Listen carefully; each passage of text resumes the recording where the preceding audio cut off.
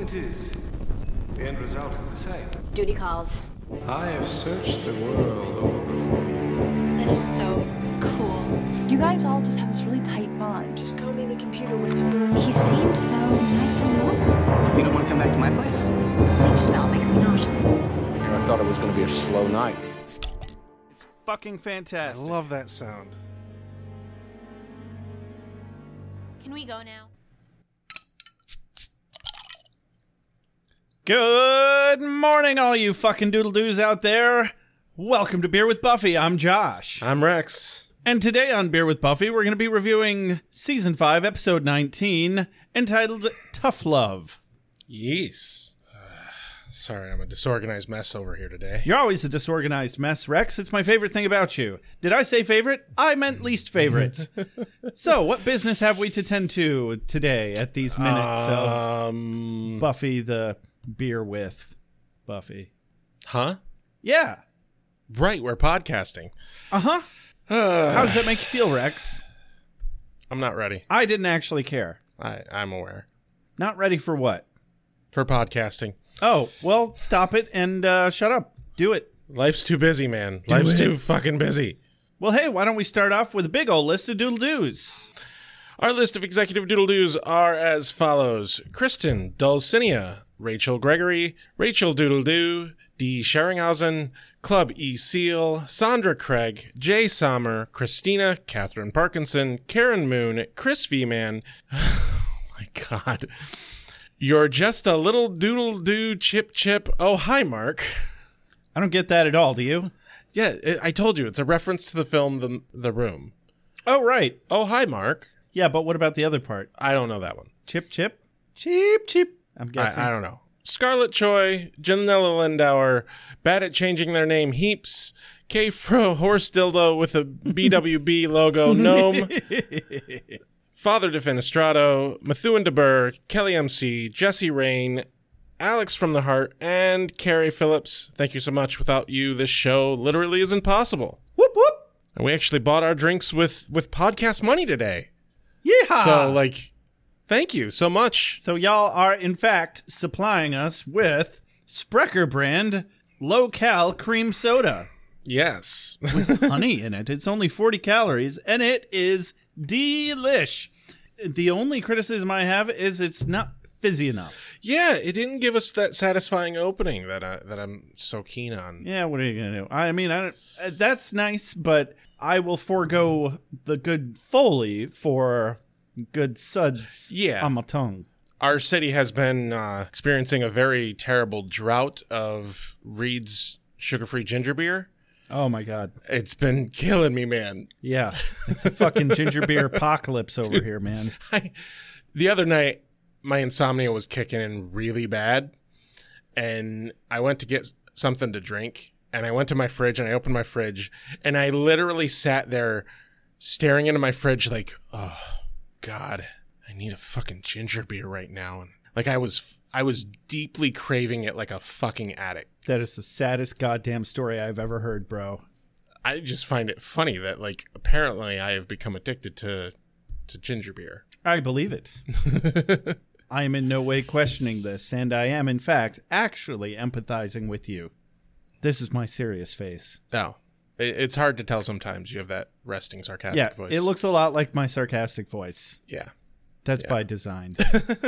So, all right, motherfuckers, don't forget to review us on iTunes. We love it when you review us on iTunes. And you know what we love to do when you review us on iTunes is give you free shit. Round about 7 reviews ago, we gave out a free hoodie, and we want to do it again at about 75 reviews. Yeah. Because you're not anybody if you're not sucking iTunes' dick out there, guys. Apparently. So get to it. Best Buy does it. All the phone stores do it. Not that I would know. We actually...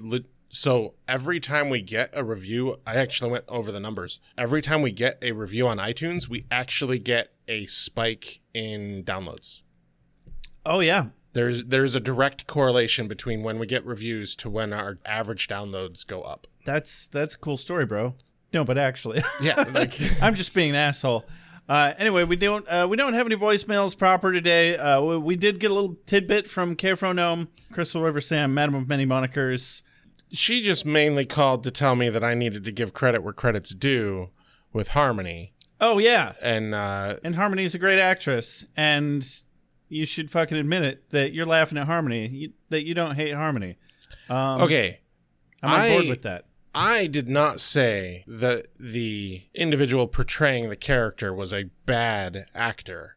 I said I don't like the character. That is fair, and I knew that was exactly the argument you were going to make, because that is an important distinction. Yeah. The fact that I don't like that character, to the degree that I don't like that character, is a testament to that person's ability. Very probably. Like, that means that person is doing their job well. Yeah, so there it is. Go ahead and enjoy your cringe while it lasts, K-Fronome, Crystal, River Sam, because we are definitely going to keep saying it as long as it is on there. Yeah.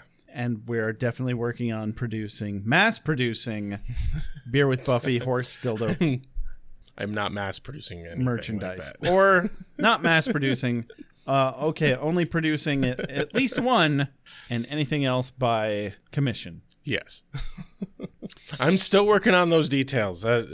Things have been a bit hectic here at Beer with Buffy. Our last episode was late. It's still not out. It's still not out Yeah. at the time of this recording. I moved out of my mom's house. It's never going to be the same, you guys. Which hopefully we will be recording in your home for once. Maybe. That's be weird. Maybe. We'll see. I'm watching a video on how to properly soundproof a room. Nice. But also, in the news of what's going on with your podcast host that you may or may not care about, by the time this episode airs, I will probably be engaged. Ooh. Yeah. My partner does not know it. I am surprising them with the ring. That's a risky thing On to their record. Well, yeah.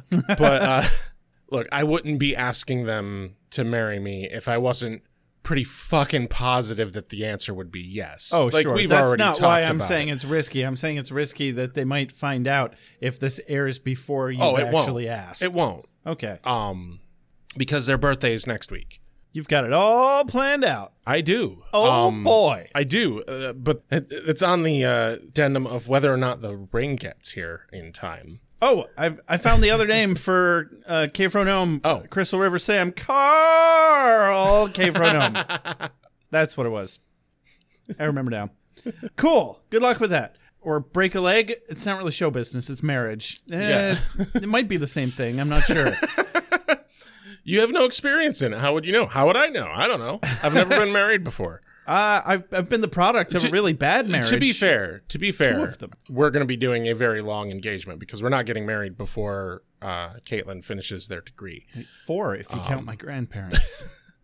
I'm happy for you. I hope you enjoy your very, very long engagement. Yes. Don't forget, everybody, free stickers if you review us on iTunes.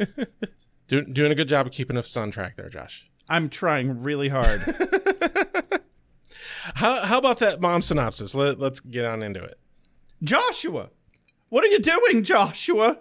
Oh, just hiding my keys from people. You know, don't need any derelicts getting into my new place. A lot of expensive shit in there, you know?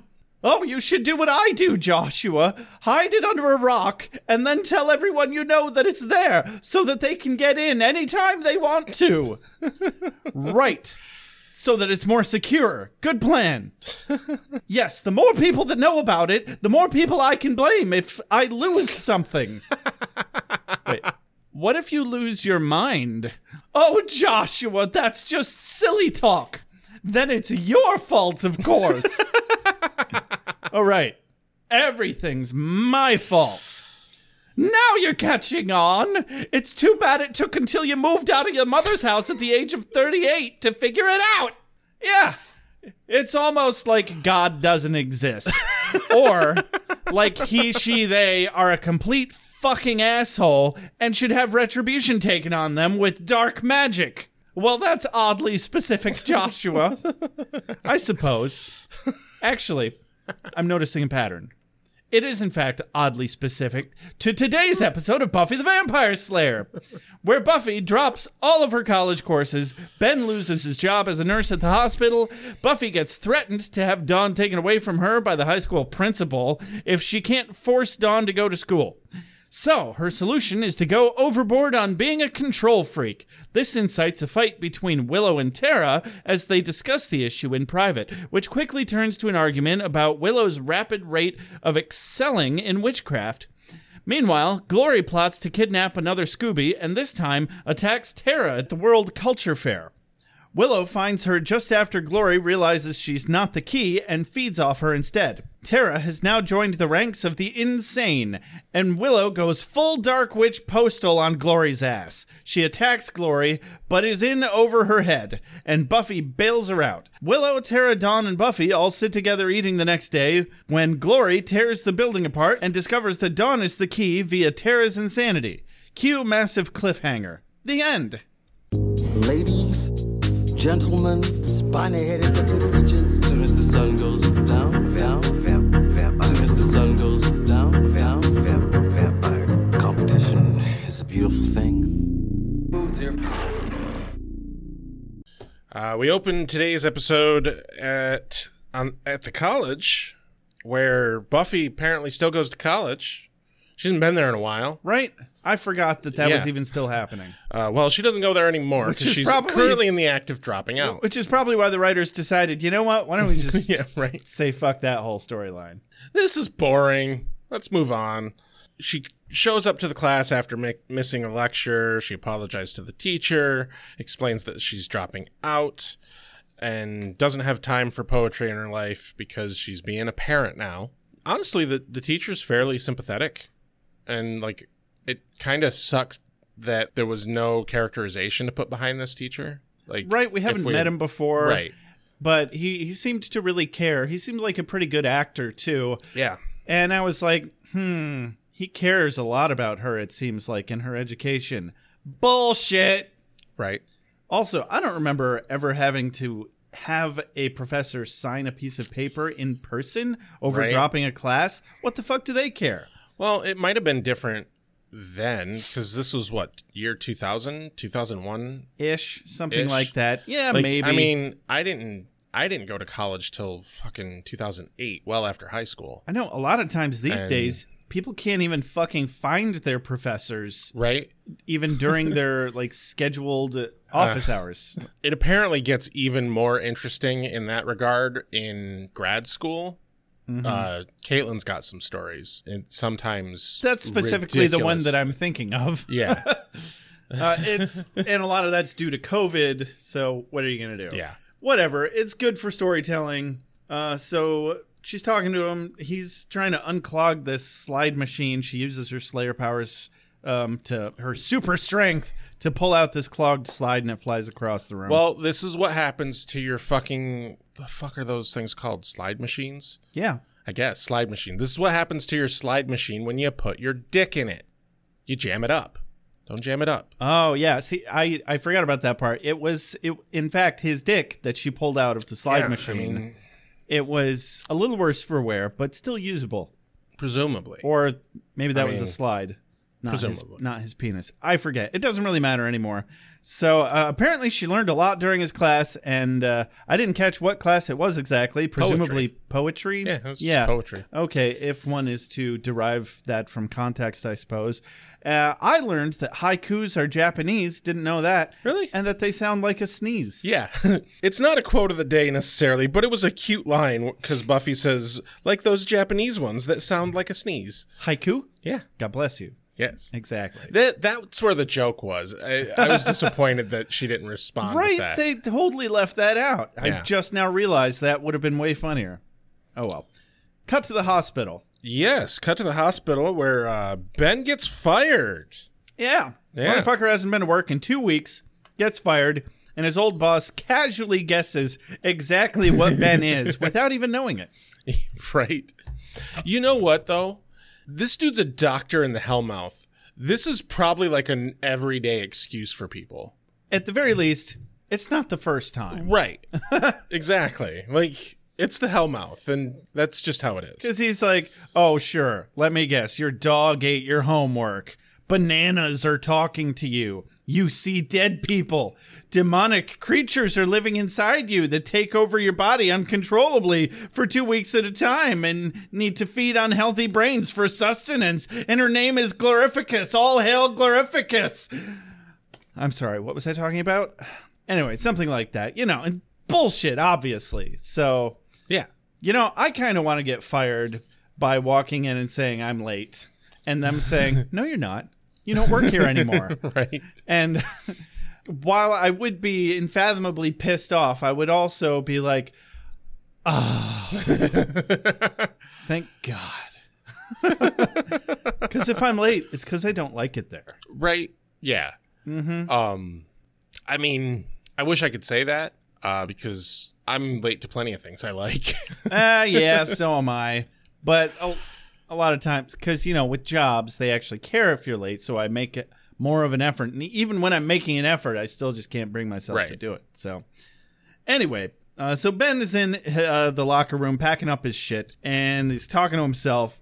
But really, he's talking to Glory, berating her for fucking up things that he's worked towards. And like, ooh, becoming a nurse. How old is he? Hundreds? Thousands? We don't know.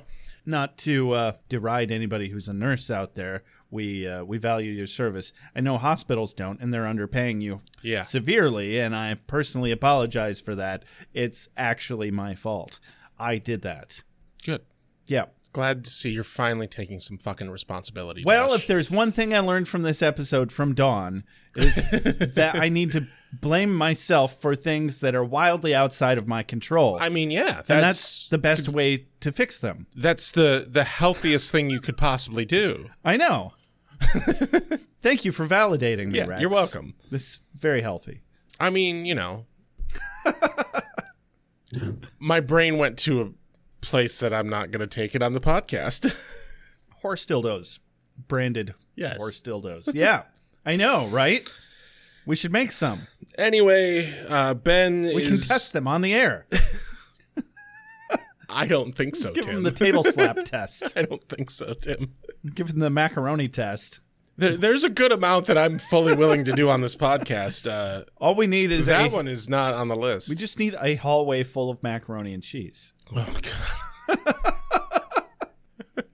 It'll be fine. Everything's fine.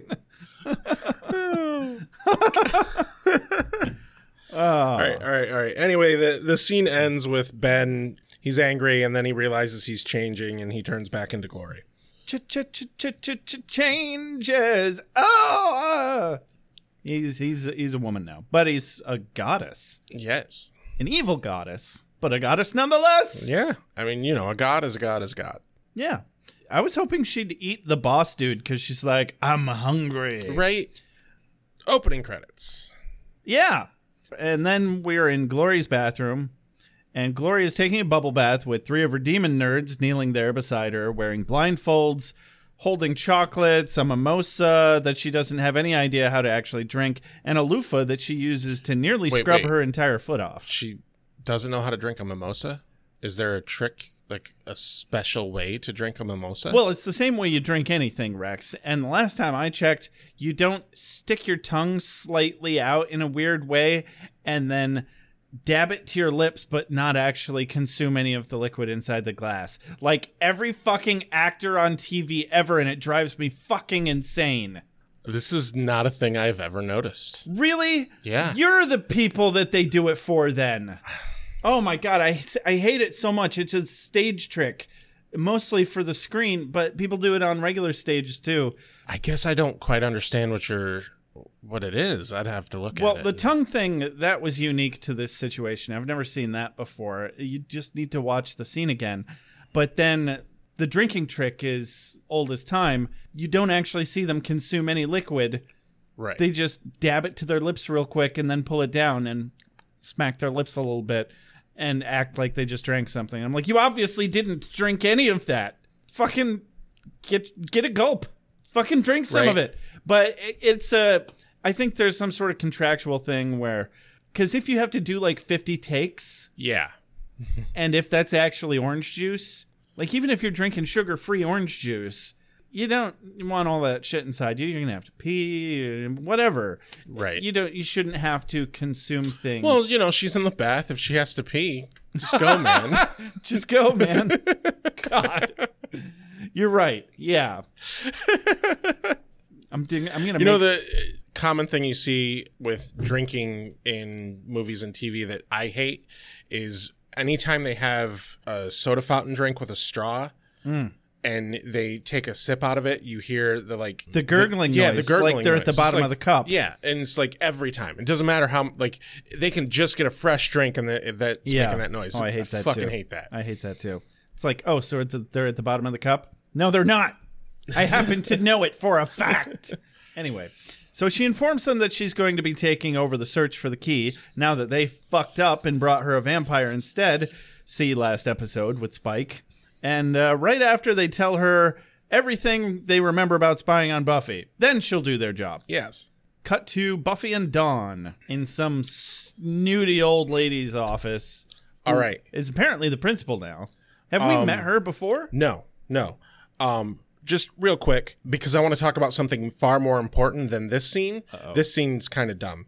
But, Dawn's struggling in school, whatever. Her mom just died. That makes sense. Sure. But the scene ends with the principal, giving praise to Dawn, but then asks Dawn to step outside. And, it's kind of a dun dun dun sort of moment. But all I want to know, Josh, is what if Snyder didn't get eaten in season 3 and this was Snyder? Wouldn't that have been so much better if Snyder had been Dawn's principal and we could have gotten this scene of Snyder interacting with Buffy about Dawn? Gotcha.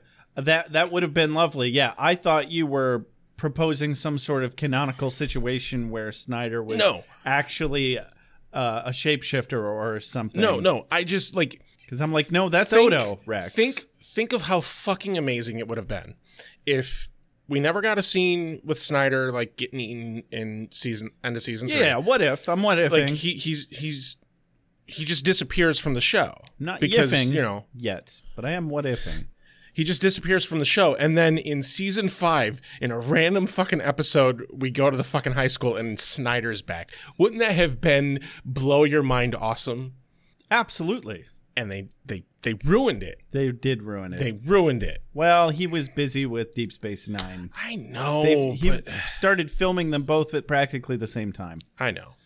Well, what are you going to do? Be sad and miss Snyder. That is correct. So Buffy's trying to have Dawn's back, but Dolores Umbridge over here feels compelled to inform Buffy that if Dawn doesn't straighten up and fly right and go learn how to be a good little worker bee, no matter that her mother just died, then she's going to wind up destitute and homeless and a loser, or working in a factory, scrubbing toilets, flipping burgers, things we all need done, but for some reason don't pay people much to do because capitalism is inherently a system of class warfare, and in our case, deeply rooted in racism and misogyny.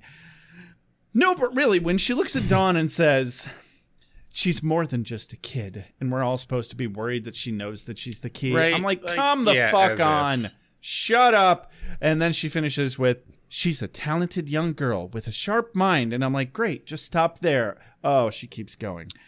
When she puts the effort in, and I'm like, go fuck yourself. Die in a fire. She just lost her mother. Yeah. How much effort do you expect her to put in for your bullshit? And it doesn't matter. The time frame does not matter. This is less than a year after her mother died. I want to say this is less than 2 years after her mother died. It's 2 months. Yeah, but the death of a parent, especially when you're a teenager, when your hormones are through the fucking roof, you lack the actual parts of the brain development required for dealing with that level of extreme emotion. Yeah. There's no way in hell a teenager who just lost their mother would be able to go back to normal 2 years after. That shit takes a long fucking time to process through. I believe it. It takes a long time for an adult with a fully formed brain to do. You can't expect that shit from a fucking teenager. And then, just regardless of all that, this whole, you've got so much potential is just the worst, most child-ruining statement that ever gets thrown around in schools. And, it throws mental health out the fucking window, barely taking any of the child's personal life contextually into mind, and it blames them for their own moral failure of not being enthusiastic enough Right. about being brainwashed into being a compliant drone. Yeah. Well, hell, I had it in school because, I had severe ADHD undiagnosed and a bunch of other fucking problems. Yeah, and that's usually what it is when they say something like that. It's because the child has some sort of learning disability or some other mental health issue going on untreated. right. But they want to gear it so that they put the fucking blame for it on you as an individual. Straight onto that child's shoulders. Yeah. We're living in the fucking dark ages, bro. I cannot stop thinking of Rick going, school's not a place for smart people. It could be. It could be. It's it could be. not, though. Not the system we have now. And, there's plenty of fucking studies out there that show that it doesn't fucking work, right? Like, that style of learning, something like 40% of students actually learn the way that our current school system works. Oh, God, it's got to be less than that. The statistic I heard is that only like 10% of students are actually good at learning from lecture-style classes. Maybe, yeah. Well, this guy wants effective weapons. I've got it covered from A to Z. From axe to Z other axe. I'm fairly certain I said no interruptions. Anyway, cut to the magic box. Duh, magic box. Magic box. Yeah, I don't know. Why do we do that with the magic box? It doesn't... Because we don't get the bronze very often. I feel like we're there too often, though. I guess. Oh, well. You want to do it again? Just for fun? Yeah. Fine, I'm over it, too. So Anya's staring a little too hard at some elderly customers. Here in this scene, we get to experience the budding Republican that is Anya. Basically. Neoconservative, really. Yeah. But I mean, she's got a little bit of the racism thing going on. And ageism. Ageism, definitely. And I didn't sense much racism, toxic but patriotism. it's not far off from all this shit, yeah. Bigotry nonetheless. Because she's found a new way to identify with herself. Yes. As an American. Yeah. And as we all know, that goes over so well. For people. So well. Anyway, I liked Xander's line here. He says, a watched customer never buys, which... Only moments later, I was like, wait, that's like a watched pot never boils. Aha, that's clever. So, yeah, she goes on some capitalist overtones rant, and it was really just scalding my earballs. I wanted to move on. And Dawn and Buffy enter. Buffy informs them she dropped her classes, and Xander's very supportive. Yeah, and too bad he's not very good at being supportive. Yeah, too bad he's a big asshole most of the other time. Yeah, and he's not very good at coming up with a clever phrase for being supportive either. He keeps making bra references. Yeah, to which all I can imagine now is Xander strapped to Buffy's back and cupping her boobs, acting as her bra now, because he's very supportive. You see, it's not a sex thing, I swear. Yeah, I can't get it out of your head now, can you? That's just my gun digging into your hip. Is it number 1 or number 2? I just want to know how much time I have. God damn it. I figured you'd appreciate that. What is it, that bony little bitch, Melissa Robinson? No. You just don't do it for me. There's no good way to do that last part on microphone. No. No. Anyway, that movie didn't age well. No, it didn't. And I'm never going to stop referencing it. No, probably not. We can't. It's just a good running gag at this point. Hell, I know I've even referenced that line before. Xander's shenanigans has aged better than that movie. Barely, but... I'd say about the same, honestly. So anyway, Xander is a bra. It's not a sex thing. Yeah. Buffy needs to talk to Giles and tells Dawn to start on her homework and asks Willow to help her if necessary. Cut to the training room. Yeah, training room. They have a little aside. Buffy is trying to get Giles to kind of step in as an authority figure. And, he has kind of a heart-to-heart with her. about it. How, like, no, your family, like, this is the thing you should do. Yep. I do feel a bit for Buffy here because, so I have a little sister, 16 years younger than me. And when she was a teenager, she had some issues in school, and the strictness that my dad and my stepmom were exerting on her was not working, and she was being rebellious and whatnot. And I ended up having to, like, talk to her some, and my dad had wanted me to kind of weigh in for a situation that came up. And it is profoundly difficult to go to a sibling that you're older than and shift gears from being their sibling to being any kind of authority figure. Mm-hmm. And if you don't really have a handle on what the fuck you're doing, it's very easy to go over the top too quickly. With my sister, luckily, we were big enough age gap that it was much easier to have that separation. I was going to say 16 years. But old enough to be your dad anyway. Damn near. But well, biologically, no. Plenty. No, I agree. But the point is I definitely feel, for fuck's sake, Buffy is also dealing with the loss of her mom, and now the potential loss of Dawn. And then on top of that, she's the Slayer, and, you know, her little sister's a mystical, legendary thing. Right. It's almost like the double threat of losing Dawn is an allegory. Well, yeah. Or just clever writing. It's like, wow, she's being threatened that she can lose Dawn both legally in the normal world, and also this fucking demon god is trying to take her away from her as well. Yeah. Indeed. Yeah. But yeah. I have thoughts about that, but I don't know what they are. You should work on that. Allegory. I said a fancy word. You did. It's an allegory. Didn't you get one of those word-a-day calendars? I'm sorry. It's an Alex-gory. Alex isn't here. Oh. Okay. Yeah, I got nothing. Anyway, basically, Giles is like, well, you know what? No, you do it. I don't want to. You're not ready for the world outside. Wait, that's not for like another half a season. Nearly a whole season. Well, no, not quite. This is episode 19. That's episode 6 of next season. For some reason, I was thinking it was 16. So, yeah. 2/3 a season. 2/3. We're only 8 episodes away. No, you're right. 16 episodes if you count. God damn, that's Angel episodes. I'm not ready for that. It's going to take some doing. We'll get there. It'll be okay. Anyway, Buffy and Giles walk back out front.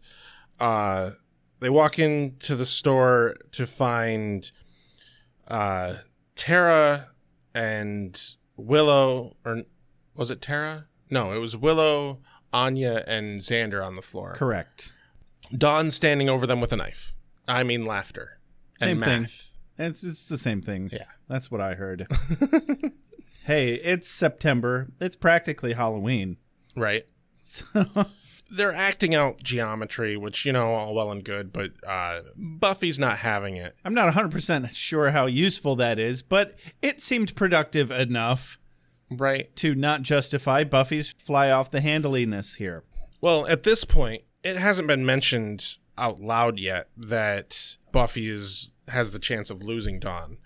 But right. she's reacting to that. That was my biggest issue with the conversation between her and Giles. I'm like, he's like, well, I think you need to put your foot down. And I'm like, about what? What's the big fucking deal? Like, her mom died and she's doing bad at school. I guess she needs to go legally.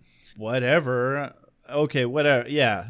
So, but yeah, we don't actually know what the gravity of the situation is and why Buffy is getting so fucking bent out of shape about this. Exactly. And it comes together in only a couple of scenes from now. And I actually wrote down in my notes for this scene, you know, I'm pretty sure there's something going on that Buffy is not discussing people. Like we have many times said in this podcast. That never happens. You need to fucking talk about shit going on in your life. Nobody ever withholds information in this show. So they're all laying on the floor, giggling and smiling in a big old triangle of love and dildos. I didn't see any dildos. Oh, I'm sorry. Fully clothed mathematical triangles. Yes. That's the one. Excuse me. They're all giggling and smiling, having a grand old time until Foot Stomper McGee old Buffy comes in and instantly embodies all the worst parts of Joyce. Yeah, you'd think with all the shit she went through with her mom, and when her, especially first season, with how overbearing Joyce had gotten, like, she would be able to check that. Yeah. Like, that's how being raised should work. You should not repeat what your parents do to you. And yet it's the opposite, it seems. For a lot of people, it does seem to be the case. Yeah. I seem to always hear reports of people going, man, I turned into my mom or my dad immediately as soon as I moved out and got married. And see, I am a lot like my dad, but pretty much the good ways. I'm a lot like my dad in the good ways. I'm luckily not much like my mom. I'll have to take your word for it. So she's like, you're supposed to be doing your homework. Don't lie to me. And Willow tries to back up Dawn by explaining that people learn better with visual interactive stimuli, which is completely true. But for whatever brainwashy garbage reason, Buffy won't budge an inch on the matter. Or, for some other reason that she's not disclosing. Yeah. Makes Dawn get her stuff. Buffy explains that she's more than stressed. She's freaked out, which is 100% accurate to her behavior here because she's just freaking out. There's no logic, it seems. And I'm like, damn, Buffy, you're traumatizing everyone here. But particularly, you're traumatizing the fuck out of Dawn, who's still standing directly right there. Specifically, yes. And Willow tries to talk Buffy into going to the World Culture Fair with her and Tara and bring Dawn. And, it'll be fun. It'll be educational. Everybody will have a good time. Hooray! And Buffy's like, this is a direct quote, I can't do it, Will. Don't worry. It's not like I don't have a life. I do. I have Dawn's life. Yeah. Oh, cringy as fuck. I'm like, you do not own the girl. Yeah. That's like worse than Joyce ever was. Yeah. You took the worst parts of Joyce and you made them worse. Oh, jeez. Oh, that made me want I had to take a moment. Made me want to stop watching the show. God damn. So Buffy's officially flipped her shit here. Luckily, it doesn't get dragged out. Yeah. It's just that one moment. So we cut to Glory's lair. Yep. And it's just a short little bit that Glory thinks she knows who the key is. And she does say her in reference to the key. So, hinting that maybe she does know who the key is. My first guess was that she was going to go for Willow because I did not remember any how the rest of this goes down at all. I remembered a little bit of it.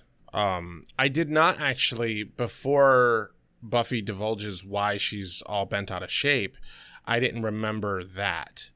So for the last scene, when I wrote down, okay, what does Buffy know that she's not telling anybody? I didn't actually know what she knew at that moment. Oh, yeah. But I did remember that something bad happened to Tara. Yeah, see, and I didn't really remember that either. But I, however, don't remember what the fuck happens to get Tara back, to get her sanity back. So me either. That's going to be an adventure. Trip. Yeah, it'll be an adventure. And I'm really thankful for this episode because someone said something to me online or to our Twitter account, and I think it was Geraint saying that Glory was introduced too soon. Yes. And peaked too soon because up until this episode, it's felt like she's just got nothing to do, but they still need to kind of keep her storyline inching forward. Yeah. I have notes on that and kind of want to discuss that at the end. Okay, cool. Yeah. I have very specific things to say on that regard. Good. So we'll come back to that. Anyway, she fucks off to go get the key with her minions. Cut to Tara and Willow's dorm. Frankly, it's ludicrous to have these interlocking bodies and not interlock. Putrefying diseases. It'll make you blind and insane, but it won't kill you. Light a bunch of candles and have sex near them. So far, I like it. Please remove your clothing now. Cut to Tara and Willow's dorm. This fucking conversation. God, man. this scene. Okay. So let me just catch us up real quick. Break down what actually happens in the scene, and then yeah. Sure. Because I have a lot to say. Yeah, we both will. Willow agrees that Buffy is going to smother Dawn and make her more rebellious if she keeps going on like this. Tara takes Buffy's side because she had to take care of her brothers when her mom died. Mm-hmm. Willow snaps back at her, yeah, I know that. And holy fuck on a silver platter, does shit ever hit the fan, one line at a time here. Tara tries to be sensitive and apologize even though Willow urges her to forget it. But Tara doesn't want to repeat the offense, so insists on Willow telling her what's up. Tara guesses correctly that Willow perceives her acting like the big knowledge woman, quote unquote, and she manages to pull it out of Willow that she feels like that Willow says she feels like the junior partner of the relationship because Tara's been out as gay longer and practicing witchcraft way longer. Yeah. And Tara readily admits that Willow is way ahead of her and is frighteningly powerful. Oops, bad choice of words. So now everybody prepare for this mashup of Willow's insecurities and powers of projection as she blows up at Tara, suggesting that she doesn't trust her. And when she tries to explain that she doesn't know where she'll fit into her life and likely trying to explain when Willow laps her completely in regards to witchcraft, right. But Willow jumps up to the projection board as she starts shoving words hand over fist into Tara's mouth. And she says, she says, when I get over my lesbian phase and go back to Boys Town, you think that? And Tara's like, should I? And we finish the scene with Willow saying, I'm really sorry that I didn't establish my lesbo street cred before I got into this relationship. You're the only woman I've ever fallen in love with, so how on earth could you ever take me seriously? So, this whole scene, 3 main points. One point, in the very beginning of it, when the disagreement is triggered, it's triggered because Tara said something that Willow didn't like. Yep. And then, to quote Tara here, when she tries to get Willow to open up and tell her what she said that was wrong, she says, and she's trying to be a little lighthearted about it, she says, no, please, I mean, tell me if I said something wrong, otherwise I'll say it again, probably often and in public. Yeah. And this sets the first bit of problem in what's going on with their relationship, and that is Willow is not being fucking open with Tara about her feelings. And this whole bit here is case in point, because Tara obviously said something that upset Willow a little bit, and she didn't express her upset, and they didn't discuss what Tara said that upset Willow and vice versa. Yeah, Tara kind of opened Pandora's box by pushing the issue and actually getting technically what she wanted out of Willow, but Willow was not ready to divulge this information. And I think that is partially on Tara. Willow made it very clear she did not want to talk about this, and that is something that I identify with a lot. Don't force people to say things they're not ready to say. Right. But in that same line, if you're not ready to talk about it, you also shouldn't be continuing to be mad about it. Like, where you have a circumstance where if you have a disagreement between 2 people and one person is mad about something that the other person did, but is unwilling to discuss the thing that they're mad about. Well, I don't think she... Right. I think she was ready to move on and not be mad about it, but then Tara kept pushing the issue.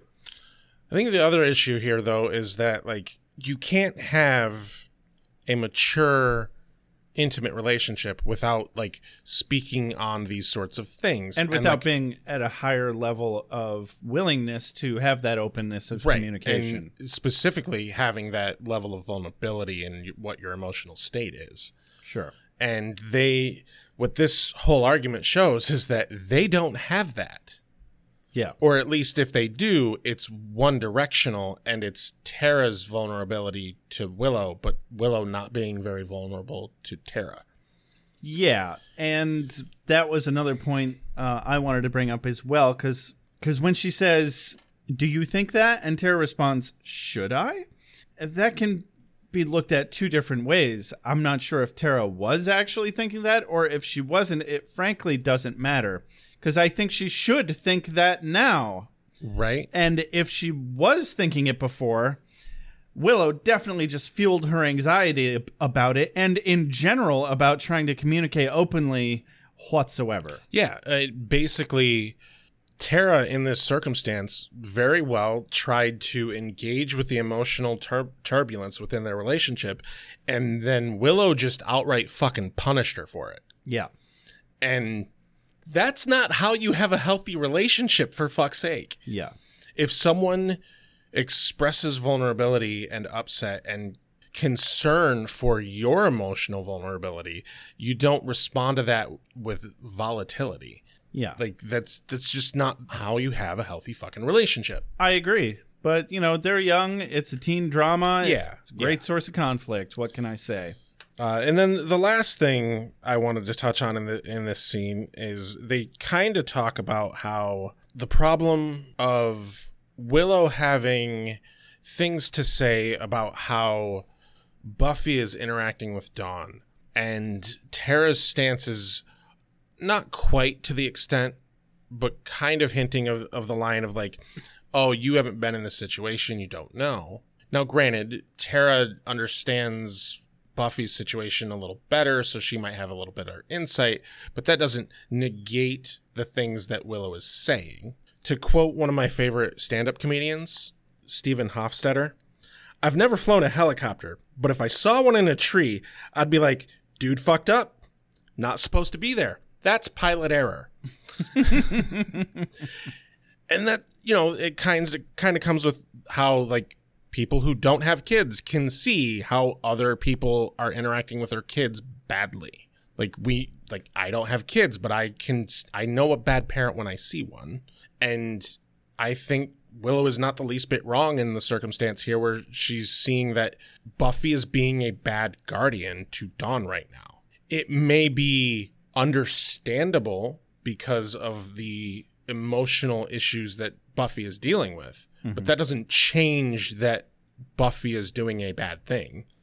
We all have trauma in our lives that could be attributed to somebody who was just going through a bad time, but that doesn't change the trauma that has been caused to us. You know, I agree with everything you just said, except the thing about the helicopter. That could have easily been a mechanical failure completely outside of that pilot's control. Potentially. But, like, you still know that, like, it's not supposed to be there. You can still see that something's wrong with the situation. Something's wrong. Absolutely. You may not know the nuance of the situation, but you can tell that, hey, something's wrong with that situation. Yeah. And that's really what Willow's saying here is like, sure, she doesn't understand fully what's going on with Buffy, and she can't know that, but she can know that something's not right with how this interaction is happening. So I don't think that Willow's wrong on that count. All that being said, all right, yeah. They need to have a healthy conversation about their fucking relationship, for fuck's sake. With that addendum, now I agree with everything you've said. So, cut to Buffy's house, where the goons are spying through Buffy's window as Buffy has a conversation with Dawn where she very condescendingly says that she'll put together a list of tasks for Dawn and she can check it off when completed. God. What's that? You want gold stars? Okay, fine, you can have gold stars. And I'm like, she's not 5. I legitimately had flashbacks from my childhood of my parents trying to get me to be a better student. God, I can only imagine. And like the idea of like, oh, let's do a whiteboard. Let's make a list. Your parents actually tried to make you a better student? That's cute. Oh, yeah, they tried. No, keep in mind, they tried, and they essentially tried to force me to take responsibility for being a bad student. Right. Not get me the help I needed. Right. Exactly. Yeah. So, Dawn doesn't want gold stars. She wants Buffy to stop being a cranky douchebag. Yeah. Also, she wants to tell school to go fuck itself completely. Why should she care? She's not real. The monks put K through 8 in her head. Why not 9? And you know, that's kind of a good point. Like, yeah, how the hell do you argue with that kind of a teenager? Like, hey, maybe they could have at least made her a senior. Give her only the fun year of high school. Yeah. You can totally fuck off your whole senior year. They don't give a shit. Well, here's how you argue with that kind of a teenager. Buffy drops the bomb that if she can't get Dawn to go to school, she'll be determined an unfit legal guardian and Dawn could be taken away from her. This gets Dawn to listen a little more and seemingly a little better. Almost as if maybe if Buffy had a heart-to-heart with her immediately after leaving the principal's office of like, hey, this is a bad situation and like we need to work on this. We need to work on this together. Yeah, and have some fucking empathy. Or you know what? I'm just going to stomp around and act like a dick instead of telling you the truth. That's a good plan. That's a much better plan, Buffy. Totally on board here. Oh my God. Yeah. You know what? And then on top of that, it's all entirely unrealistic for her to even be scared. Well, it's realistic for her to be scared of this, but it's not realistic that it could actually happen. They're miles away from that turning point. It takes a whole fuckload of horsecockery for that to happen. And by the time it legally could happen, Dawn would be old enough that she can drop out and get her GED anyway. Yeah, depending on state law, I think in Michigan right now, if you are over the age of 16, you can drop out of school.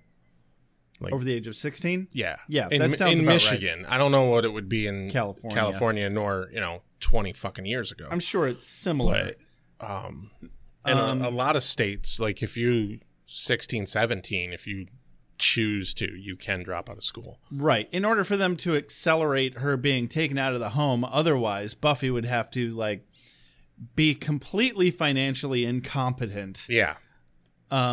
Like getting CPS to take children out of homes that desperately need to be taken out of the homes is very fucking time consuming and difficult. Right? Yeah. She would have to turn that place into a crack house with no beds and constantly an influx of shady characters coming in and out. Well, I mean, she does let a vampire babysit her occasionally. Yeah.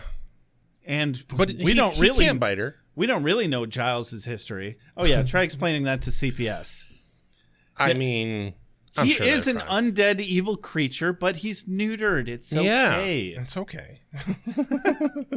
She used to have a crush on him, for Christ's sake. What's the problem? So yeah, Dawn closes the scene out with, "You could have told me that," which good fucking point, Dawn. Excellent point. And then the relatively problematic response from Buffy, "Well, I just did." It's like, yeah, you're completely skirting around the point. You should have said it earlier. Anyway, moving along. But at that point, it's said and done. All you can do is move on. Yeah. At least she knows the truth now. I'm not in your room. I'm in the hallway. The hallway doesn't belong to you. Mom, I can stand in the hallway, right?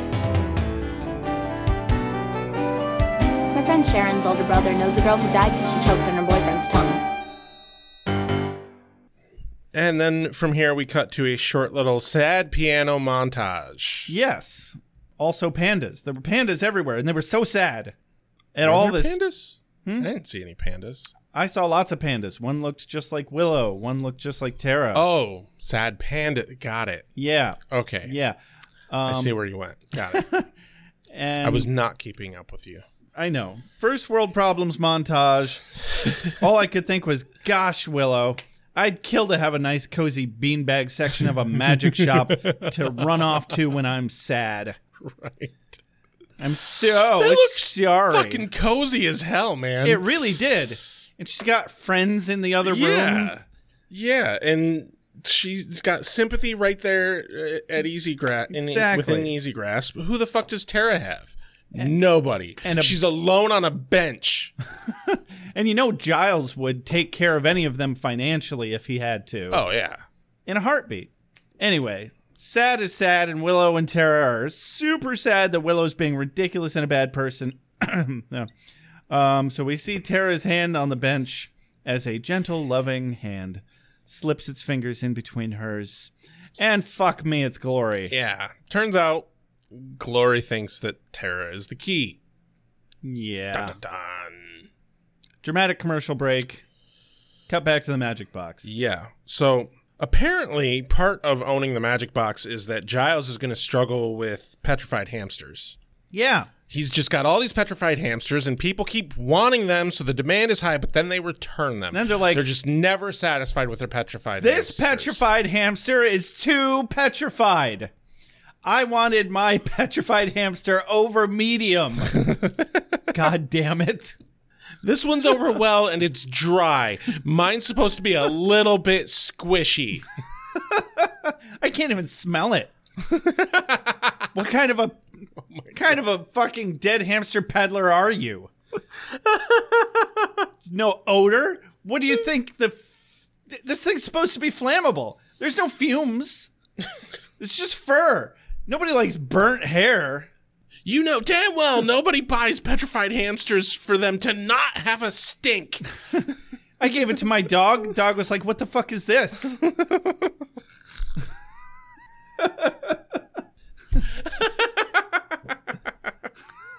This hamster is so petrified.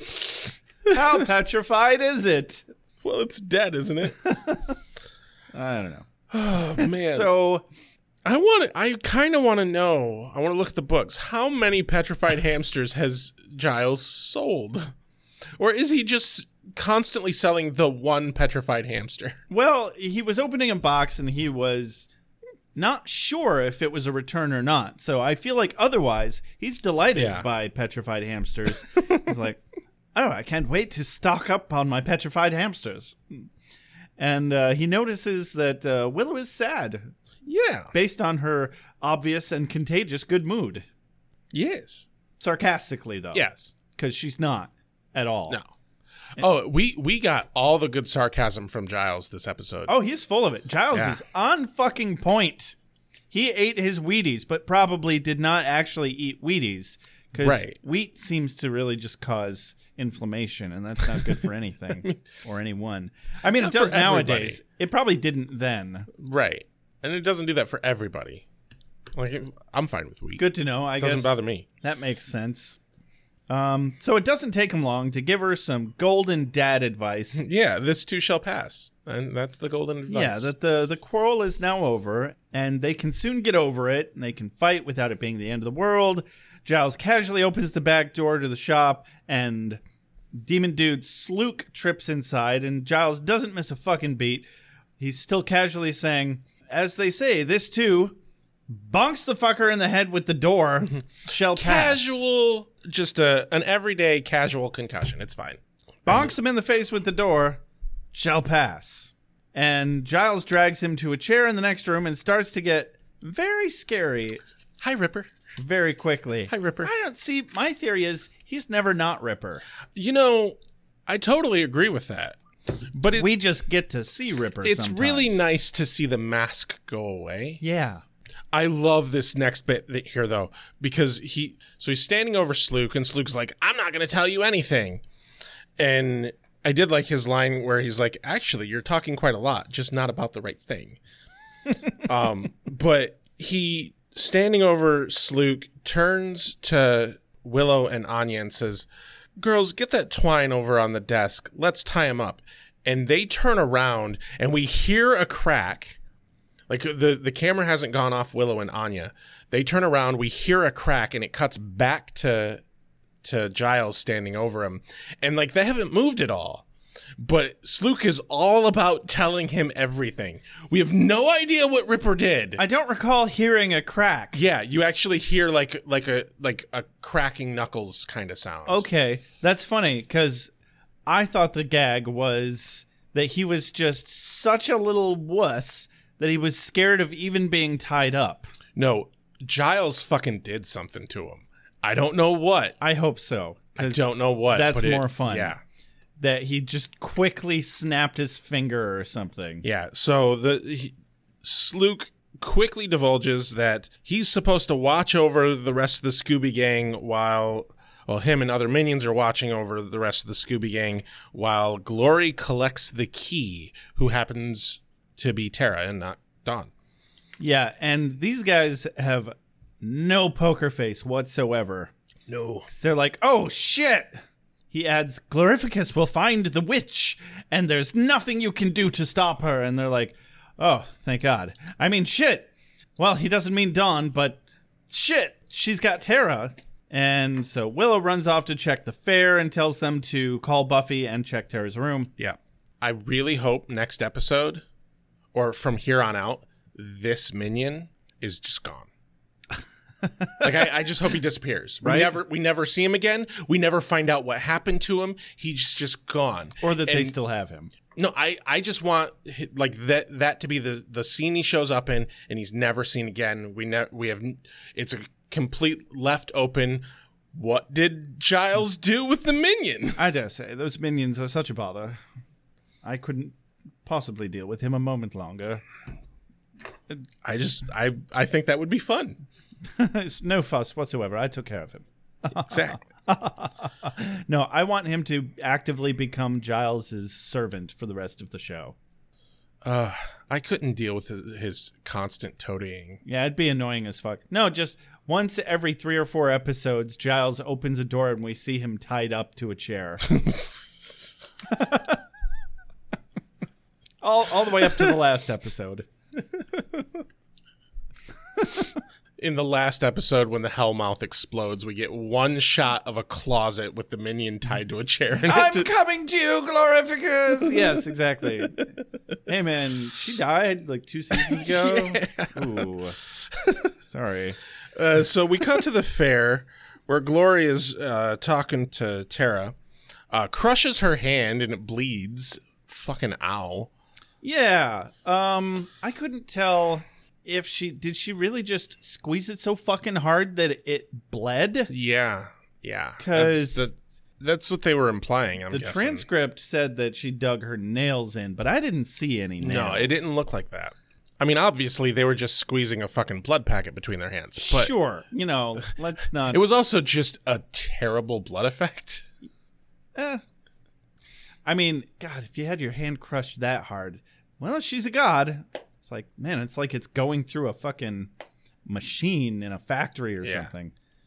Anyway, so... Oh, God, the idea of getting my hand crushed like that is just fucking unnerving. Yeah, I was impressed that Tara was able to not make any noise when that happened. Yeah, because basically... And she starts to at first, but then Glory's basically going, look, if you make a sound, I'm going to kill them and them and them, and they're going to die, and those people over there are definitely going to die.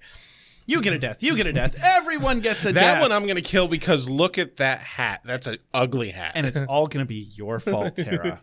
And at some point, she's like, how many licks does it take to get to the center of a key? Pop. Ew, you're not the key. Yeah. Oh, no. If she can taste the key's blood, just walk around town, literally. Just taste everybody's blood. Yeah. Yeah, but if it tastes that bad, she's too lazy for all that. Yeah, she can make her minions, do the actual footwork first. So she'd have found the key a long fucking time ago if she wasn't so fucking lazy, though.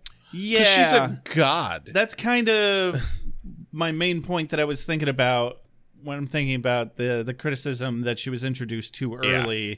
It's like, this really could have happened several episodes ago. Yeah. But I agree that it would have been too soon, so really she was introduced too soon.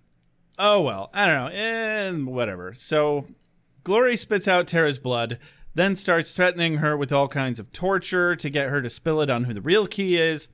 Tara's a huge trooper and doesn't break, but Glory's... Yeah, fuck yeah, goddamn. Glory's description of the type of insanity that she causes when feeding is pretty fucking intense and definitely gets to Tara. I mean, she lost me at small dark room and shit crawling into your ears. It's Dawn! Oh God, just leave me alone! It's Dawn! But actually, I thought for a moment that maybe she'd try to mislead her and say, it's Willow. Thinking that, well, she won't find Willow not near Buffy. Or maybe Willow can take better care of herself than I can, or something or other. I don't know. I don't think you could have the wherewithal to lie. I think you would, if you had the character to not say anything, that's one thing. But the wherewithal to not divulge the truth, then make something up. Yeah, Glory probably would have Like, seen right through it anyway. I couldn't imagine that could actually work out. But so Willow runs toward them, chanting some kind of mantra or spell, and she sees Glory stick her fingers inside Tara's head. Yep. And we see that telltale glow, and we know that she's actually fucking feeding on Tara's brain. And man, I thought Willow was gonna like get there just in the nick of time to Sticking her fingers in, going. Exactly.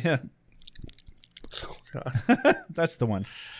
So, But yeah, Willow. her head was full of macaroni. Willow can't get through the crowd fast enough. Finally breaks through, but after Glory has already left and took Tara's sanity with her. And we know that she didn't get there in time to save Tara because Tara starts freaking out about being dirty and she's not herself. Telltale sign of being super crazy after Glory's fed on you. Willow holds Tara and screams, "I'm sorry," repeatedly. Feel free to tell me if this next part gets a little too personal, because I'm told I have boundary issues. But I'm hurt. I am great and I'm beautiful, and when I walk into a room, all eyes turn to me, because my name is a holy name, and you will listen. Cut to the hospital. Yep. We cut to the hospital where Willow, Anya, Tara, Xander, and Giles are all there. Yes, pretty much everybody except for Buffy. And Dawn. And Dawn. And Spike. Oh, yeah. Those people are there. Spike isn't Scooby Gang yet, though. Well, he's pretty fucking close. Yeah. But anyway, the doctor is telling Willow that Tara will have to stay overnight for observation. There's no way the doctor would be like, yeah, your whole fucking friend group and this old man can stay in this room while I talk to you, who are obviously her sister, about her medical state. That's totally how HIPAA works. Yep, definitely. Exactly.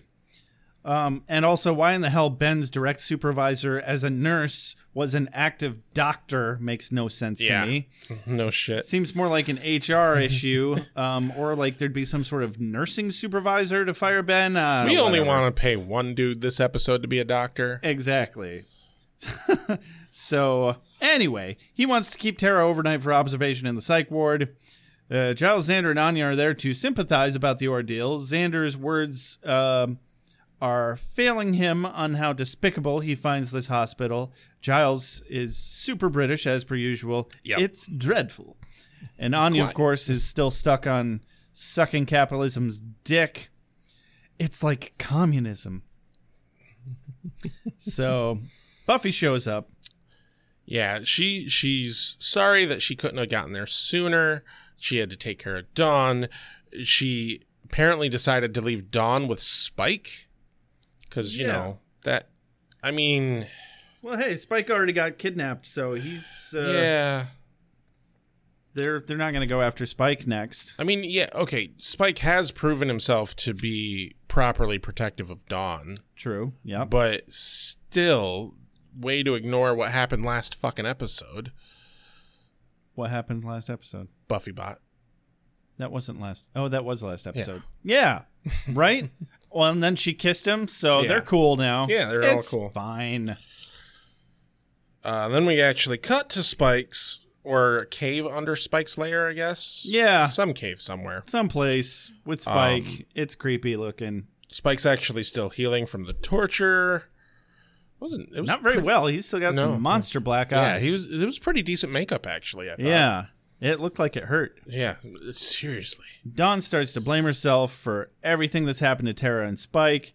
She thinks she's evil, and Spike takes a really respectable whack at being supportive and comforting. Yeah. Well, her whole fucking point is that if Dawn wasn't there, then, you know, this wouldn't have happened to Tara.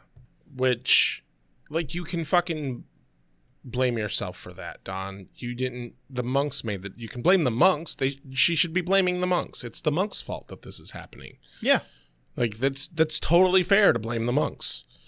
It is their direct fault. It is not your fault. I mean, I don't know that it was their fault, but it was their doing. Right. I mean, lots of worse things could have happened. Yeah. Like they did the best that they could. You're trying to thwart an evil god. Yeah. Your options are limited. There's going to be some collateral damage. Yeah. Sorry. But the last couple of lines in this scene, Dawn says, "Maybe I'm not evil, but I don't think I can be good."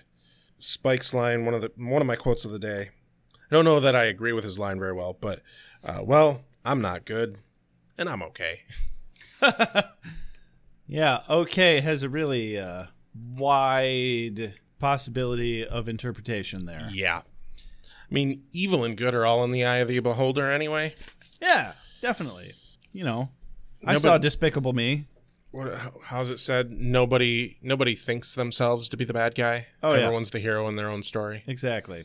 Villains never know that they're evil. Right. I think some of them do. I don't know. Yeah.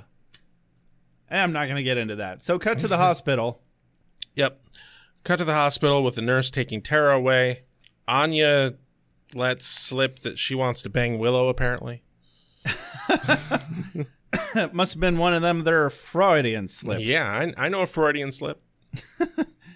Yeah, because Willow says she doesn't think she can sleep without Tara.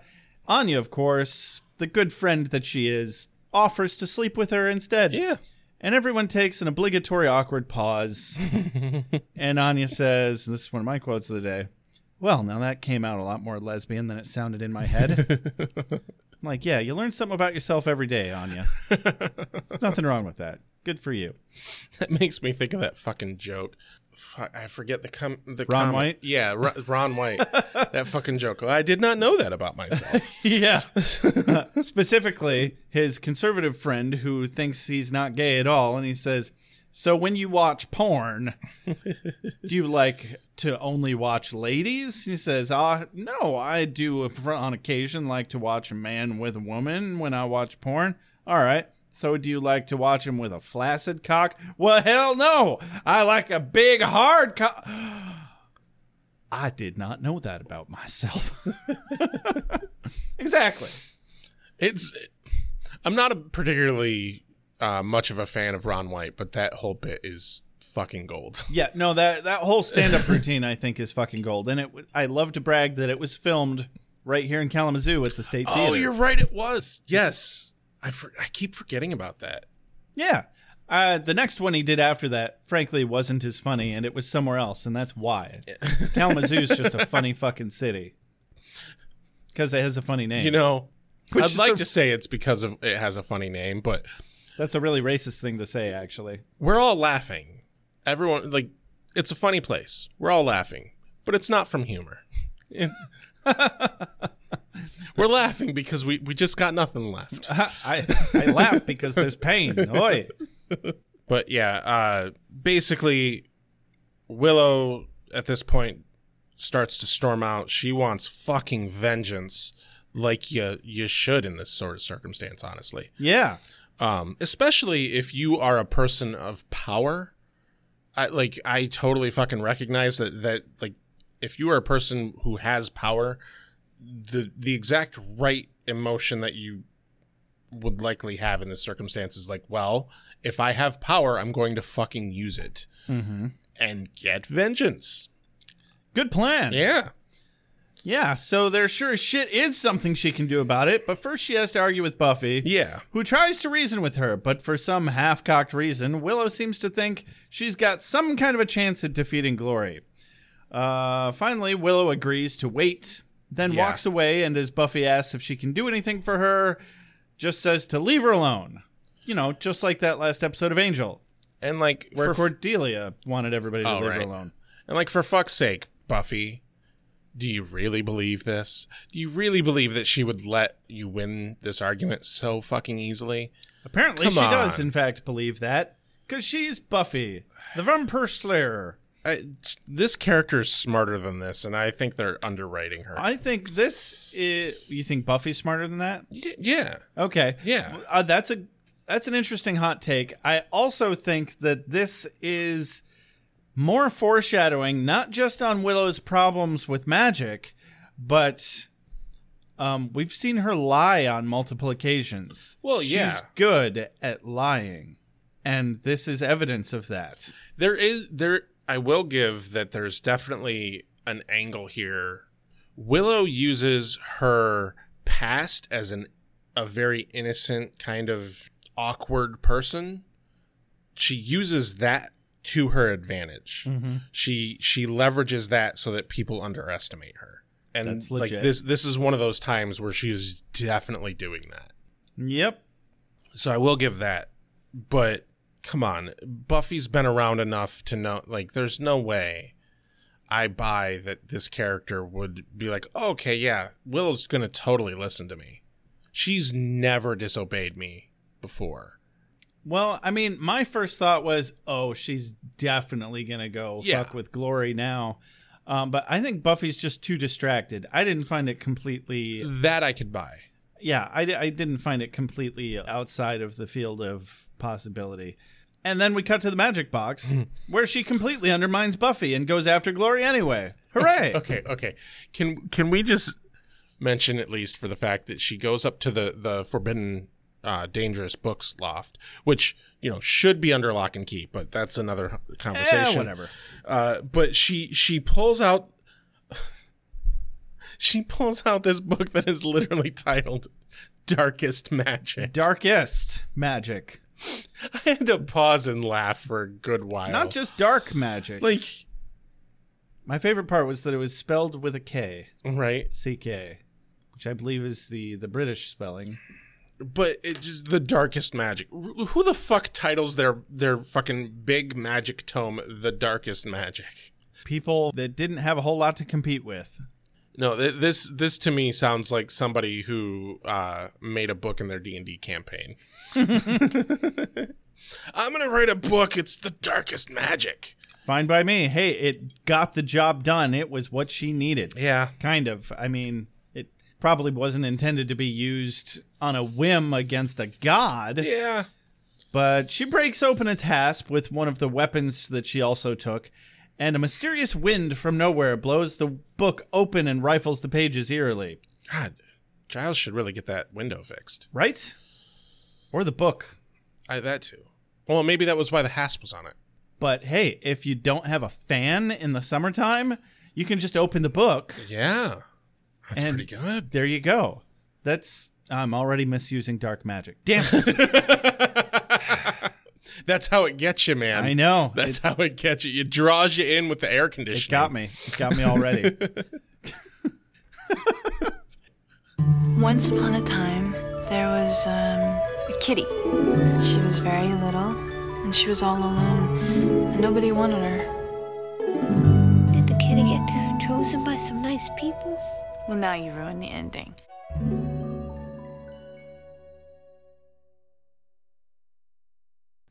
Cut to Glory's lair. Yeah, where Glory is gloating to her minions. And it's like, for fuck's sake, you haven't gotten the key yet. Why are you gloating? Yeah. Hey, I finally figured out that I only have to burn through the extremely finite number of people that are close to Buffy to find the key. Yeah, and you know, voila! something she should have fucking figured out a season ago, practically. Yeah. And then the place starts to shudder dramatically. And this fucking line from Glory, it was so cheesy, I had to give it a quote of the day.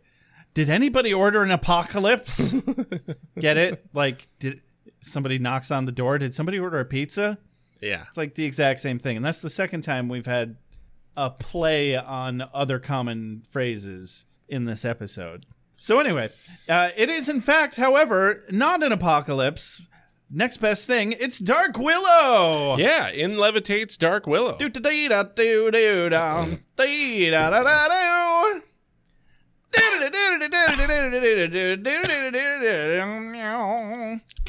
I nearly just spit all over my fucking microphone. I noticed.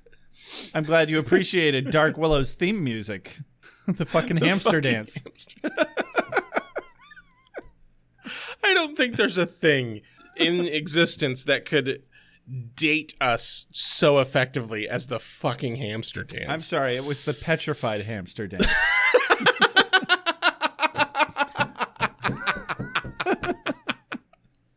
Oh my God. We're bringing it back, baby. That's the episode title. Oh, that's The good. petrified hamster Yeah. dance. Okay. So, petrified hamster dance Willow, or Dark Willow, owes Glory some pain. Yeah. I owe you pain. Are you a god? Well, no, in that case, pain. That Yes. kind of pain. In the form of lightning, a la Gozer, and it's not even raining. But she is levitating with black fucking eyes. Right? Like, fuck-a-doodle-doo, bro. And she actually does cause Glory some pain in this scene. A little bit, yeah. And you she know what? seems- Everything else aside, that's a win. Yeah. She's a fucking god. Yeah, she seems Like- to come out of the gate kind of rocking her shit. And I Yeah. had some hope that she was going to do some real damage. Yeah. But no, because we cut back to Spike's lair. Dawn continues to blame herself for everything, while Right. Buffy now comforts her. It takes two fucking people Yeah. with superpowers to comfort this girl out of blaming herself for everything. And Dawn asks how Willow is, and Buffy tells her what happened. But that she's fine now. She was going to go all paybacky, quote unquote, with Glory, but Buffy Slayer-splained to her that was a bad idea.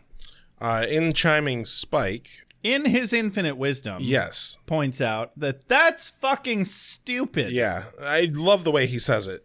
So you're saying that a powerful and mighty pissed off witch was planning on going and spilling herself a few pints of god blood until you, what, explained? Slayer-splained. And then Buffy, I told Willow it would be suicide. And then this is the actual quote of the day, mostly on the delivery from James Marsters. Yeah, I'd do it. I'll do it. Right person I loved. I'd do it. Oh, I feel it. I feel it. Right? Yeah. And I was like, yeah, me too. I would. Oh, God. It's in a fucking heartbeat. Mm-hmm. In a fucking heartbeat. I've done dumb things for less reason. Right? Haven't we all? But this is one of those moments where it's like, it reminds me why I love Spike as a character so much, because like I'm hard pressed to think of another character on this show that portrays passion to the degree that Spike does. Mm-hmm. Before he became a vampire, he was a passionate person, Yeah.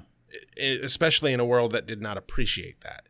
And then when he became a vampire, like that passion went all dark and evil. And now that he's been neutered, he's still like, he's kind of coming back to the middle and he's still dealing with all that passion.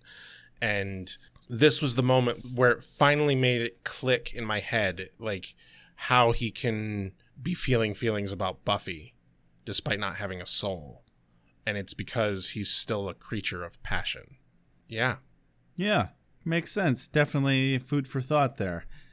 Cut back to Glory's lair, where Willow's trying all kinds of things. She sets up a force field, shatters a mirror. I don't know what she was really trying to accomplish with that. Throws a bag of knives at her. I liked the exchange though, because the bag like comes over and then opens up, and Glory's like, "What's this? A bag of tricks?" And Willow's like, "No, a bag of knives." Ching! Oh! But Glory blocks every single knife, and Willow conjures a carpet snake, which Glory quickly makes go poof just by Yeah. kind of shaking her leg. Well, it's very obvious that Willow had a lot of promise here, but she came out sprinting. She didn't prepare herself for the fucking long run Yeah. that would be having to fight a god. She ran out of hard hitters real quick. Yeah. And Glory, of course, taunts her about how great it was feeding on Terra. And Glory tries to stab Willow with one of her own knives, but Buffy catches her arm and saves Willow just in the nick of time. Yeah. They exchange a few blows, and then they fuck off. Willow blocks Glory from chasing them with one last barrier spell. It's very obvious that if the fight had gone on any longer, Buffy had no chance. Oh, yeah. Honestly. And she's And- known that all season. Yeah. And the only reason that Buffy got Willow out is that moment of surprise. Moment of surprise, and the barrier spell Yeah. stalled her just long enough. Yep. cut back to someone's bedroom, probably Tara's. Yeah, I think it's Tara's. It's the next day. She's out of the hospital. Tara, Dawn, Willow, and Buffy are here, and they're like getting sandwiches. Apparently, Dawn eats peanut butter and salami sandwiches. Oh, I've heard of worse things. I mean, so have I, but that just bothers me. God, peanut butter sounds so good right now. Oh my God, I've been hungry since before we started this episode. So Buffy brought some bagged lunches. Willow feeds Tara some applesauce and keeps calling her girl. It was sweet, but a little weird. It was almost like she was a dog in a way. She seems strangely at peace with the idea of caring for her forever now, and it seems a little too soon for that. I would have expected Willow to be much more distraught by Tara's state this early. I think that Willow at this point is completely compartmentalizing her emotions and not basically shut herself down. And she's just trying to be happy that she has Tara back. Yeah. There's no way that what she's currently doing is remotely sustainable. No, not at all. But Buffy tries to offer help, and it's like, what do you need? How can I help? And Dawn wants to help feed her. And so she's got a good support network, at least. That's something. Yeah. But then the entire fucking wall crumbles to the ground, and Glory stands there at the remains of a window. Tara starts to freak out, like you do, whether you're crazy or not. Dawn tries to calm her down. Oops, bad decision, Dawn. Because Tara's attention then turns from Glory to Dawn. And insane Tara admires the pretty and pure light that is the key. Yeah. Glory notices this. Excellent fucking foreshadowing at this moment, though. Yeah. Like, because up until it happened, I had completely forgotten about that fact. But it happened enough times in previous episodes that we didn't question what was going on for a moment. Exactly. It was genius. And, yeah. Well, that's all, folks.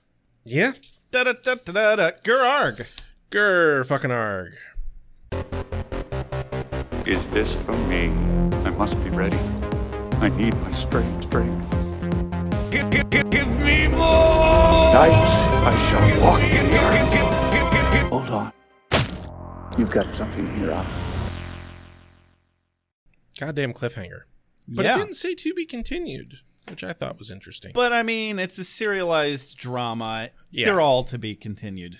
How about we talk about how we felt about this particular episode, and then we talk about the Glory arc on a whole? Sure. I probably don't actually have much to say about the Glory arc on a whole that I haven't already said.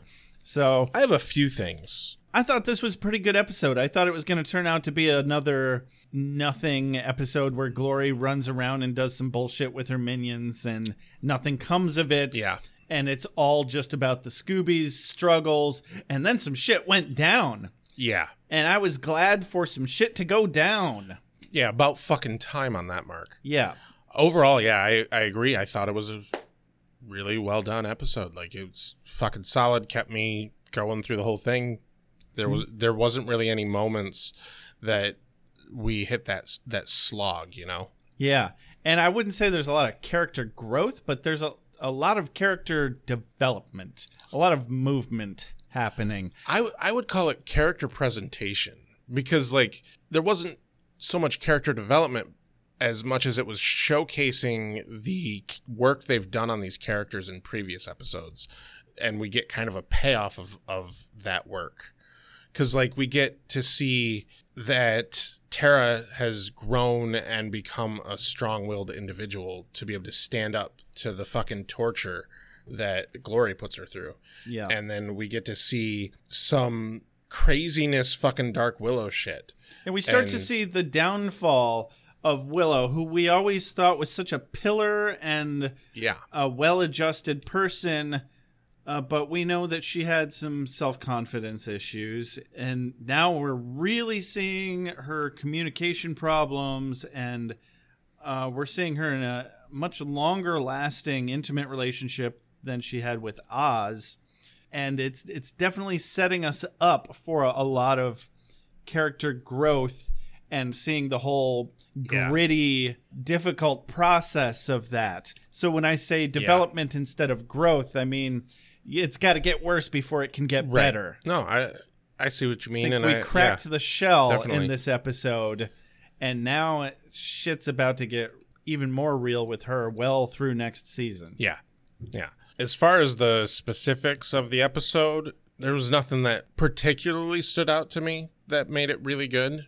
It was mostly definitely just kind of a lot of payoff from stuff that other episodes had done. Yeah. And that's what made it good. Including just getting a nice little glimpse of Ripper.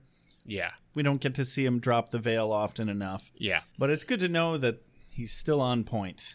In particular, this season, Giles has been kind of taking a back seat with a lot of the main action and drama. And I kind of miss him a little bit more in the thick of it. I do too. And I think that only gets worse. Yeah. As the series progresses. Yeah. But now, so thoughts on the Glory arc. Specifically how Geraint was saying that they introduced her too soon definitely is the problem. Yes. I feel like they could have introduced her sooner, but then not gone whole hog with who she actually is right away. What I think would have worked a fuck ton better is do more work of introducing Ben as a character. Yeah. Hell, make him even more of a love interest to Buffy. I wish they'd actually started dating. Right. But specifically do it and never show us shit about him and Glory being the same person. Yeah. Give us a hint here or there that something's up with Ben, but never actually show us. And then have it build up to where, like, because the biggest problem we have in this entire fucking thing is how, like, Glory is a fucking god and can mow through the Scoobies like fucking dandelions, and she's a goddamn riding lawnmower. Mm-hmm. There's no fucking challenge there. The only reason that it hasn't happened is she's lazy, and that's boring. Yeah. But if she couldn't have done anything because, like, Ben has more control or is in more control or something like that. Yeah. Like, for fuck's sake, Ben hasn't been there for 2 weeks. What the fuck has Glory been doing? She knows that the key's a person for 2 fucking weeks, and she's just been sitting there. Yeah. Bullshit. Exactly. 2 weeks Bullshit. after Spike got, did we see Ben last episode? I think we got a little bit, just a tiny bit of Ben. Yeah. So if we can use that as a timeline point and say that she had 2 weeks from the moment she lost Spike to this episode that she spent doing nothing. Exactly. What the fuck? And it took till this moment when she realizes, oh, I just have to fucking wade through them. This is going to be easy. Yeah. It's complete misuse of a character and setup. Yeah. What's funny is I don't think the composition of the plot lines really needed to, or I don't think the plot lines themselves needed to change. They just needed to move around in when they happened. Right. And it could have made things so much better. Three things needed to be different. One, we needed the fact that Ben and Glory are the same person needed to be withheld from us a lot longer. Yeah. And actually, like, well foreshadowed that something was up. But actually legitimate mystery. Number 2, like, maybe we could have had Glory introduced when Glory was introduced, that something was going on, but we should have had a lot less of Glory and, like, kept more mystery of what was going on with Glory. They should have held off at least a few more episodes on filling us in on what the key is and who the key is, or at the very least, that Glory is looking for the key. And, like, they could have hinted at it, but, like, at least leave off the active looking.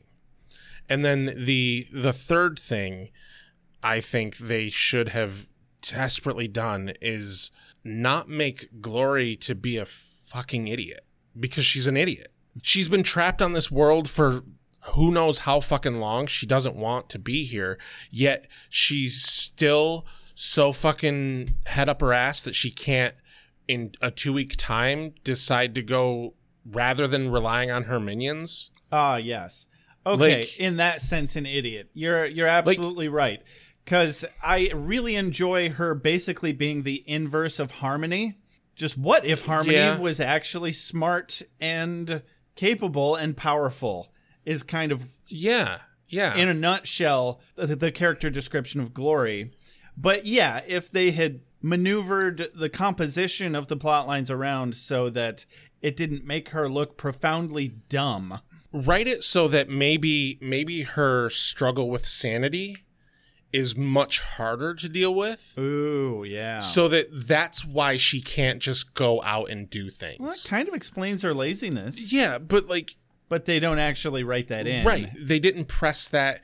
They hinted at it. We but haven't then even let it really be. seen anything with her doing the crazy stuff for like half a season now. Exactly. And it like there was great hinting that like, wow, there's a lot of people that are losing their minds all of a sudden. Yeah. And then they just fucking let that entire plot line drop. And the most we get out of that was that, oh, because Tara is now crazy, she can see that Dawn is the key. And like, I really thought she was going to be able to see that for herself at some point as well. Yeah. And I also have one other final little nitpick. Before the scene where Buffy and Dawn are discussing Dawn in school, and the scene where Buffy finally says to Dawn why she's being such an ass, before that scene, we actually see one of the minions sneak up to Buffy's house. Yeah. In that scene, they literally are outright talking about Dawn being the key. Oh, yeah. I thought that was going to come back around, and it didn't. Nope. That minion was like, you know what? I'm not going to tell Glory. Or he wasn't listening very well. Why the fuck did you hint that this minion is outside the window, but then that doesn't pay off at all? Yeah, somebody made a last-minute change to the writing. Yeah. And it didn't go well. It's painful because there was a lot of promise through here, and they definitely dropped the ball in some key points like that. Yeah. It really, to me, takes away from the fantasticness of what this season could have been. Agreed. But overall, still truly enjoyed this episode. Yeah. I feel like we're finally leading up to some kind of an end-of-season climax, and man, I lost track. Wasn't feeling like we're this close to the end of the season, but we are. Yeah. I'm a little confused at like where we're leaving off on this episode. We have 5-6 more episodes? How many episodes is it a season? There's 22 episodes. Okay, so we have 4 more episodes. 20, 21, 22. 3. So, okay, 3 more episodes. Either way, I don't know how they're going to fill 3 episodes. Right? Like, it feels like maybe there should only be 1 more episode. This feels like it should be the episode before the last episode, doesn't it? With where they left it off? Yeah, well, at least they can. I see how they can fill 2 more episodes. Yeah, 2. 1 whole episode of dealing with the fallout. Yeah, 2 could be done, but 3 seems like a stretch to me. And we've never known them to stretch anything out ever. I mean, yeah, obviously they a lot of that. I think it'll be all right. I can't wait. What's your quote of the day? Yeah, let's do that. So my quote of the day is actually one we ended up kind of glossing over in the recap of the episode. But after Anya is complaining about the customers not buying anything, and she says, "All ogle, no cash," Giles steps up to her and says, "Appalling, almost as if they think money can't buy happiness." Yeah, I almost took that one down too. Yeah. That was a good one. Also, I learned that I have been pronouncing ogle wrong my whole life. I think it's a tomato situation. Nope, I actually looked it up because I was like, that's a weird way to pronounce oogle. No, oogle is wrong. Oh, ogle is right. I used to hear it pronounced as ogle, but still, there's no ogle and ogle are both like ogle is more correct than the way I had been pronouncing it, which was oogle. But no, I have it wrong. I've been pronouncing it wrong my whole life. Thank you, Buffy. You should make a GIF about it. What's your quote of the day? You're just not going to engage with that, are you? No, I got nothing. I tried. I tried to think of something, and then my mind just went, no, I think we're done. That's all right. So apparently I did not really mark down any lines other than lines that were important to scenes or really pissed me off for whatever reason. So the closest thing I have to a quote of the day is Glory saying, "Did anybody order an apocalypse? Hey-ho!" No, I actually liked that response. Close runner-up, Anya. Well, now that came out a lot more lesbian than it sounded in my head. Yeah. Been there, done that. That's a good one. Jeez. So yeah, this has been another episode of Beer with Buffy. Don't forget to like us on Facebook, follow us on Twitter. If you'd like to support our show, the absolute best way, and the numbers reflect this, the absolute best way that you can do so is give us a review on iTunes. If you do that, we would like to give you a sticker. So if you give a screen cap of your review and you email it to us, we will eventually send you a sticker. If you'd like to support us in a more direct manner, though, you can also do that by going to patreon.com/beerwithbuffy and donating money to our Patreon. If you'd like to get some of our stuff with logos on it, you can do that. beerwithbuffy.com/shop. We got mugs and stickers and hoodies and shirts and water bottles and all sorts of fun stuff. No horsecock dildos, though. Damn it. Get on it, man. I'm trying. Killing me. If you'd like to get in touch with us, you can do that in a number of ways through our social media, but also give us an email at beerwithbuffy@gmail.com. Or you could give us a call or send a text to our phone number, 269-743-0783. And as always, thank you so much to JJ Treadway for our opening closing music. This has been Beer with Buffy. I'm Rex. I'm Josh. Have a good night. I'm gonna have that fucking song stuck in my head for a month, you asshole. I make allowances for your years, but I expect a certain amount of responsibility, and instead of which you enslave yourself to this cult. You don't like the color?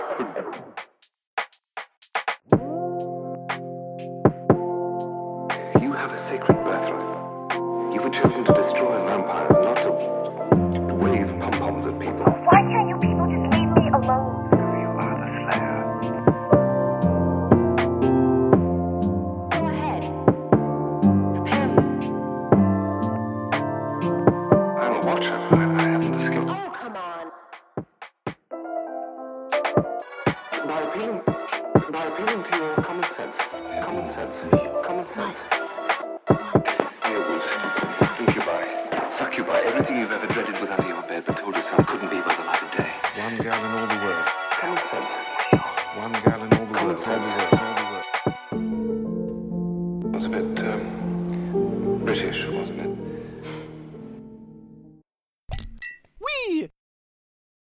Wait, what have we done? Why are we watching this?